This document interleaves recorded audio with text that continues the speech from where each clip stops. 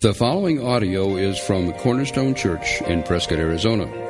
For more information, visit us online at www.prescottcornerstone.com. It's good to be with you all this morning. Welcome. If you're new to Cornerstone, we're glad you're here this morning. How many know what a troglodyte is? Anybody know? Raise your hand if you know what a troglodyte is. No, nobody? What a troglodyte is, it's a creature that lives in a cave. Most caves are so pitch black, it takes a special creature to live in a cave like this.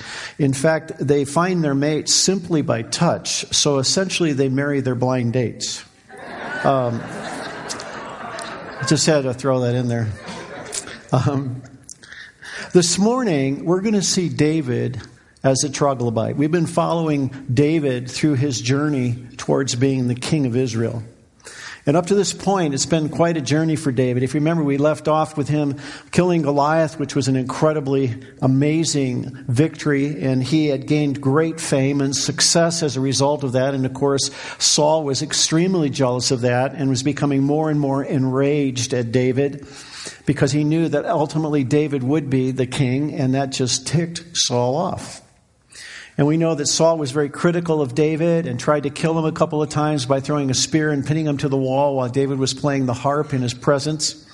And so David was in a very precarious place. And we're going to find this morning that we're going to see David sort of on the run, if you will, from Saul, because it was getting worse and worse. Saul was really in a place where he had a contract out on David, if you will. And so David knew that his life was in danger. And as a result, he ran. But how did he end up in a cave? Well, it's interesting when we run, when we're afraid of something, we have a tendency to run to different places before we really get to the right place. And this morning, perhaps some of you might be running. I don't know what you're running from. I don't know what you're running to. But some of us might be running from ourselves. We're struggling emotionally with some things in our own life. We're maybe running from some circumstances that have been really difficult for us.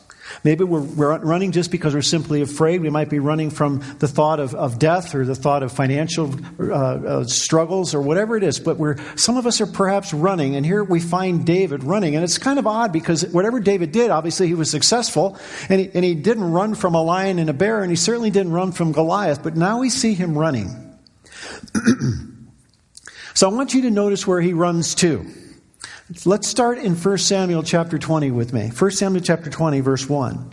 Then David fled from Naioth to Ramah and went to Jonathan and asked, "What have I done? What is my crime? How have I wronged your father that he is trying to take my life?" David was really struggling, knowing that Saul was out to get him. And so the first person he runs to is who? His intimate friend. You remember we discovered how close David and Jonathan were last week. We discovered how every leader in training, and any leader perhaps, no matter who we are, we need that person that can have our back, that can be that encourager in our life, that be that person that can tell us the truth when we need to hear the truth in love. And so he goes to Jonathan first on his run, and he says, "What have I done? What's wrong?" In verse 2, Jonathan says, "Never," Jonathan replied. "You're not going to die. Look, my father doesn't do anything great or small without confiding in me. Why would he hide this from me? It's not so." But we know from reality that it was so. And even though Jonathan tried to defend David to his father was out to kill David. So he first starts to run to his friend. And isn't that what we have a tendency to do? We try to run to somebody when we're struggling. We try to find somebody who can kind of encourage us, somebody who's got our back, somebody that's really close to us. But it's not really always the answer. And so David runs from there to the church, which is kind of interesting. He runs to the priest. And look at chapter 21, verses 1 and 2. David went to Nob, to Ahimelech the priest. Now Ahimelech trembled when he met him and asked, "Why are you alone? Why is no one with you?" David answered Ahimelech the priest, "The king charged me with a certain matter and said to me, 'No one is to know anything about your mission and your instructions. As for my men, I have told them to meet me at a certain place. Now then, what do you have on hand? Give me 5 loaves of bread and whatever you can find.'" David lies to the priest. Now, he was lying to the priest to protect him, because if the priest knew that David was really on the run and the priest helped him, and he didn't guard a secret mission, the priest's life would be in jeopardy from Saul for helping and abetting David. And so David wanted to try to diminish any kind of relationship with the priest. But he came to the priest to get some help. But unfortunately, somebody recognized him when he was at the temple, and he figured, oh man, I got to get out of here, because they're going to go straight to Saul and squeal, and the priest is going to be in jeopardy. My life's going to be in jeopardy. So he flees. He runs again. Now what's really fascinating is where he runs. Look at chapter 22. David left Gath and escaped, verse 10. That day, David fled from Saul and went to Achish, king of Gath. Does Gath ring a bell with anybody? Where was Goliath from? Gath? Are you kidding me? Where did David run? He ran to his enemies. He couldn't find a refuge with his friend. He couldn't get any kind of safety there. He couldn't find a refuge in the church. And where does he run? Are you kidding me? To the Philistines? Isn't it interesting when we're on the run, we look for love in all the wrong places? We're trying to connect with sometimes the wrong people when we're on the run. We get so desperate sometimes. We're looking for anybody who will listen to me, anybody who will give me refuge, anybody who will take care of me. And sometimes it's the wrong people. And for some of you right now, you're running and you're hanging out with the wrong people and getting the wrong kind of counsel and the wrong kind of advice because you're so desperate, but you still haven't run to the right place yet, and that's to the Lord. So here's David running to Gath, and in his distress, look at what it says. It says, that day David fled, and isn't this David, the servants of Achish, the king of Gath, said? Isn't this David, the king of the land? Isn't he the one they sing about in their dances? Saul had slain his thousands, and David his 10,000s. Oh dear, now David was in trouble because they recognized who he was. And so David took these words to heart and was very much afraid of Achish, king of Gath. So fear prevailed in his life again. So he pretended to be insane in their presence. And while he was in their hands, he acted like a madman, making marks on the doors of the gate and letting saliva run down his beard. He just acted like he was completely out of his head. Try to defer his identity. So Achish said to his servants, look at this man. He's insane. Why bring him to me? Am I some sort of madman that you have to bring this fellow here to carry on like this in front of me? Must this man come into my house? It's like, get out of here. And so David takes off. Where does he end up? Chapter 22. David left Gath and escaped to the cave of Adullam. David ends up in a cave. He ends up in a cave. He essentially had no food, no place to go, nobody to talk to. Blinded by his circumstances, he was now a full-fledged member of the troglodyte tribe. Okay? So you find him in a cave.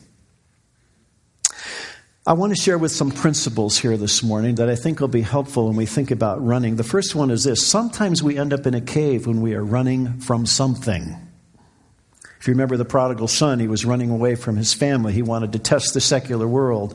You remember Elijah, he was running away from Queen Jezebel, and he ends up in a cave. Most of the time when we run, we have fear that's really generating that. And so the question that I have for us this morning is, what are you afraid of? What are your fears? Sometimes I'll sit with pastors and I'll talk to them and say, what are your greatest fears? And it's interesting to hear what they have to say. Fear of being irrelevant, fear of the church not growing, fear of failure. All these kinds of fears start coming out. And then we respond to those fears in various ways. It's interesting when we run, we can run in various ways by sometimes just keeping busy. You know, people who are just busy, and they're so driven. A lot of times people like that are running from something. They can't slow down long enough, maybe, to hear what God has to say or to come to grips with something in their life. And so they just go and go and go and go. And there's something in their life that they're just running from. Other times it's sort of maybe a repression, perhaps. I just recently were counseling with a couple, and it was interesting how the wife was unable to share her emotions with her husband, which is very, very unusual. But she was running from something because in her growing up years, she was not allowed to share her feelings. And so she didn't dare share her feelings with her husband. So she was running from this fear of being exposed in her life. I don't know what you perhaps might be running from. It might be the fear of death or a financial pressure or disease or responsibility or even running from yourself or somebody's opinions or truth. But we all have a tendency to run sometimes. And usually it's generated by fear. So I want to share with you principle number 2, and that is when we are running, we can find ourselves linking up with all the wrong resources. That's what David did, right? I mean, he started with Jonathan. It was perhaps a good resource, but it wasn't going to be the answer that he needed to hear. And then he goes to the priest. Well, he didn't even hardly have time to explain what he was doing, to try to cover for the priest. And so he ran from there. And sometimes we run to the church, and that's not a bad place to run, but that's not necessarily where all the answers are. And then he, of all things, runs to his enemies. Maybe you're running and you are linking up with the wrong resources right now. Well, let's move on in this passage, and you really see some very interesting dynamics that take place. Chapter 22, it says, he comes to the cave. When his brothers and his father's household heard about it, they went down to him there. You got to be kidding. When we left his brothers, where were they at?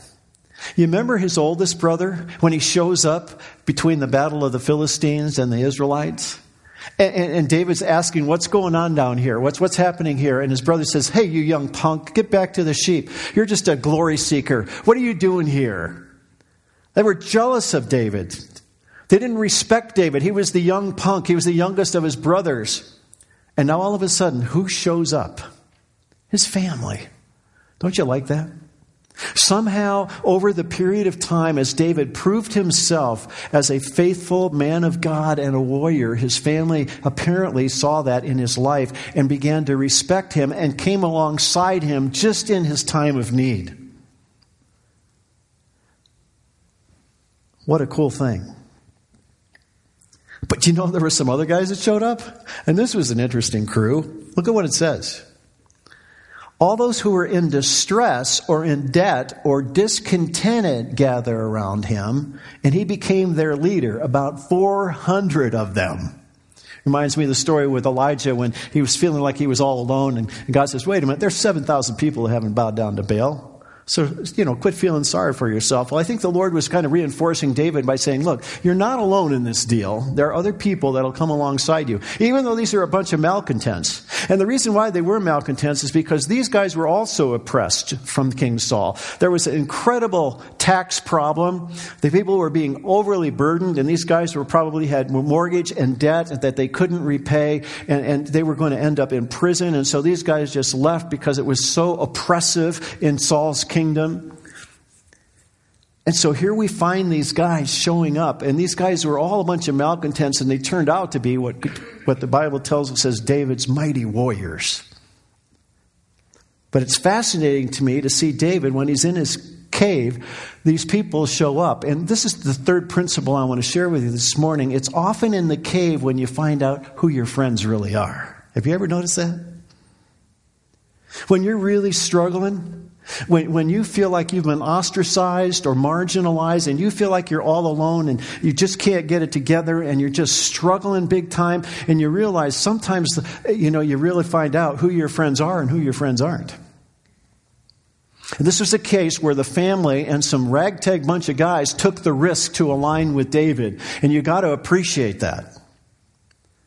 I know that there's been times in my life where I felt all alone and felt like nobody seemed to really care. And then all of a sudden somebody comes along beside you and puts his arm around you and say, I'm praying for you, brother. I really understand. I know what you're going through. I'm with you. I'm hanging in there with you. I know it's hard right now. But isn't it great to have those people in your life? But it's really when you're in the cave, oftentimes is when the real person shows up.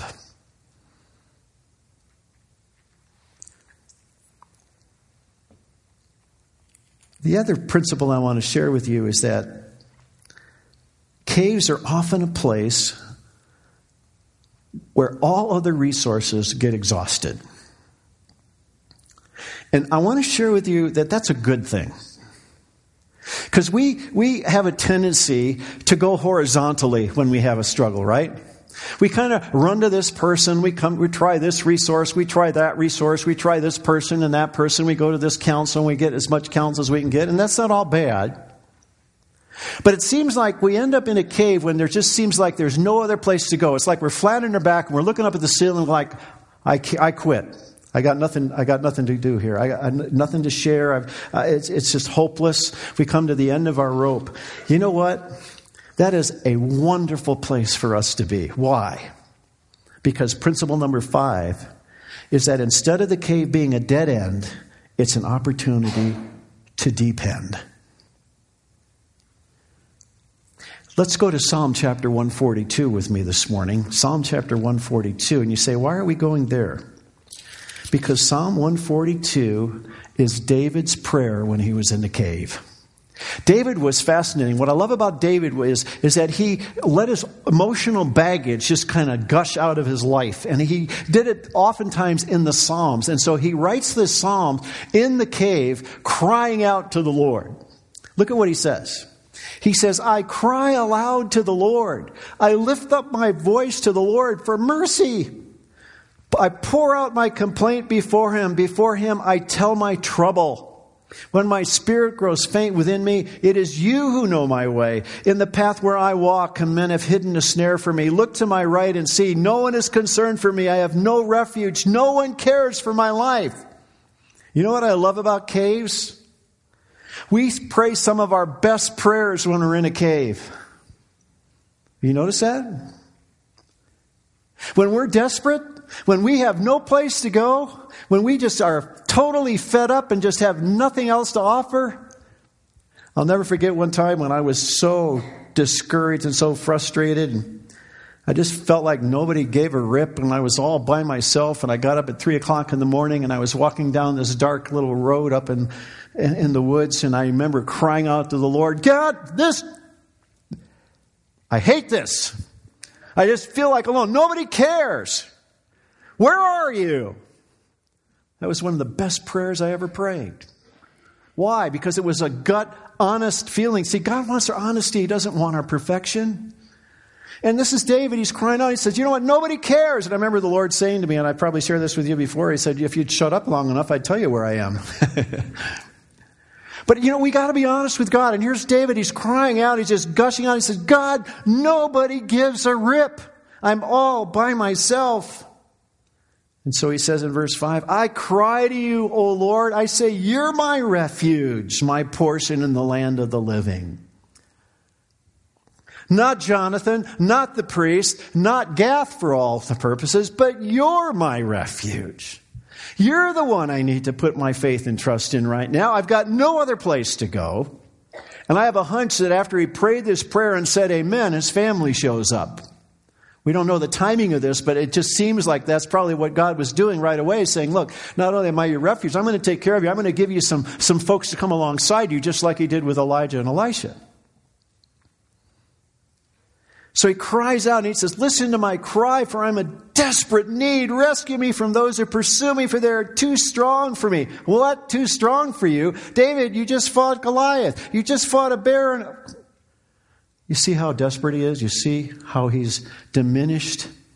But it's a great place for David to be, because David, all he enjoyed was success up to that point. And it was time for David to realize that David cannot do this thing alone. And he's reaching out to the Lord and saying, God, you're my refuge. You're my strength. You're the one that's going to take me through this mess. I'm going to count on you. And so he says in verse 7, set me free from my prison that I may praise your name. Then the righteous will gather about me because of your goodness to me. I really sense that as he's gushing all of his emotions out, he's reaching almost a place of hope. It's like saying, you know what? Now that I think of it, God, you're my refuge, and I know you're going to rescue, you're going to take care of me, and I'm going to be confident in that. And it was just enough for him to take the next step. And sometimes when we get into that dark, dark cave and we can't see out, it's just a point of saying, God, you're just enough for me to take that next step. So principle number 6 is this. When we are willing to cry out, despair dissipates and hope is restored. When we are willing to cry out, some despair dissipates and hope is restored. The reason I share this message with you this morning is that sometimes, we hate it when we're in a cave. Have you ever noticed that? It's just horrible. But we all need caves in our lives. Amen? We do. Because it teaches us again that we are not as big and as proud as we think we are. And God sometimes puts us in those kinds of situations in our lives so that we do cry out to Him, so that we recognize that we are totally dependent upon Him. And He wants that from us. We do far too much on our own without His help and without His power. So maybe some of you need to pray some of those prayers this morning.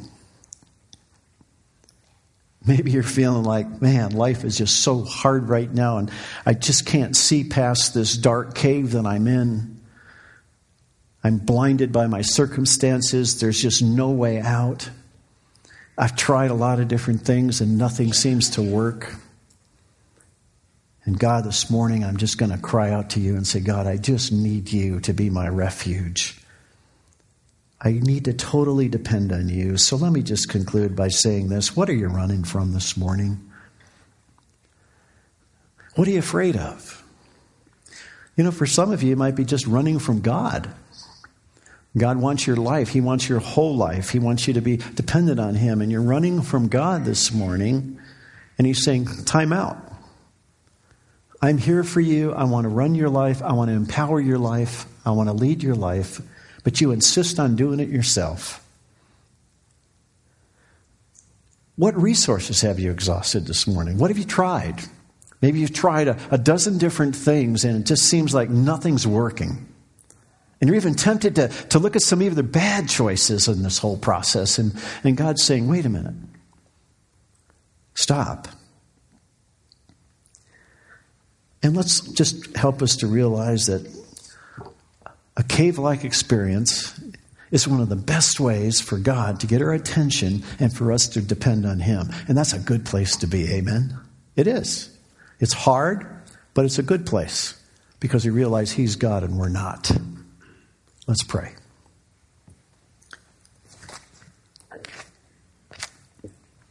Heavenly Father, I thank you for David and his transparency in this psalm. And God, I just have a feeling that there's some folks in this room this morning that are having a cave-like experience. It's maybe not even because they've been running. It's just because life has just been very, very difficult. But God, help us to understand what David needed to learn. That we can run to friends and we can run to the church maybe, and we can run to maybe even the wrong places, but the best place to be is just you and us. And sometimes we just need to be reminded that it's all about you and not about us. And so for that person this morning who's maybe in the cave, God, I pray that they would just cry out, just like David. And just give that honest prayer up to you. God, I know you're going to bring people alongside them just like you did David. And you're going to encourage them and you're going to spring forth some new hope. And so I pray that you would do that, whoever that is this morning. In Jesus' name I pray. Amen. Thank you for listening to the audio from Cornerstone Church in Prescott, Arizona. For more information, visit us online at www.prescottcornerstone.com.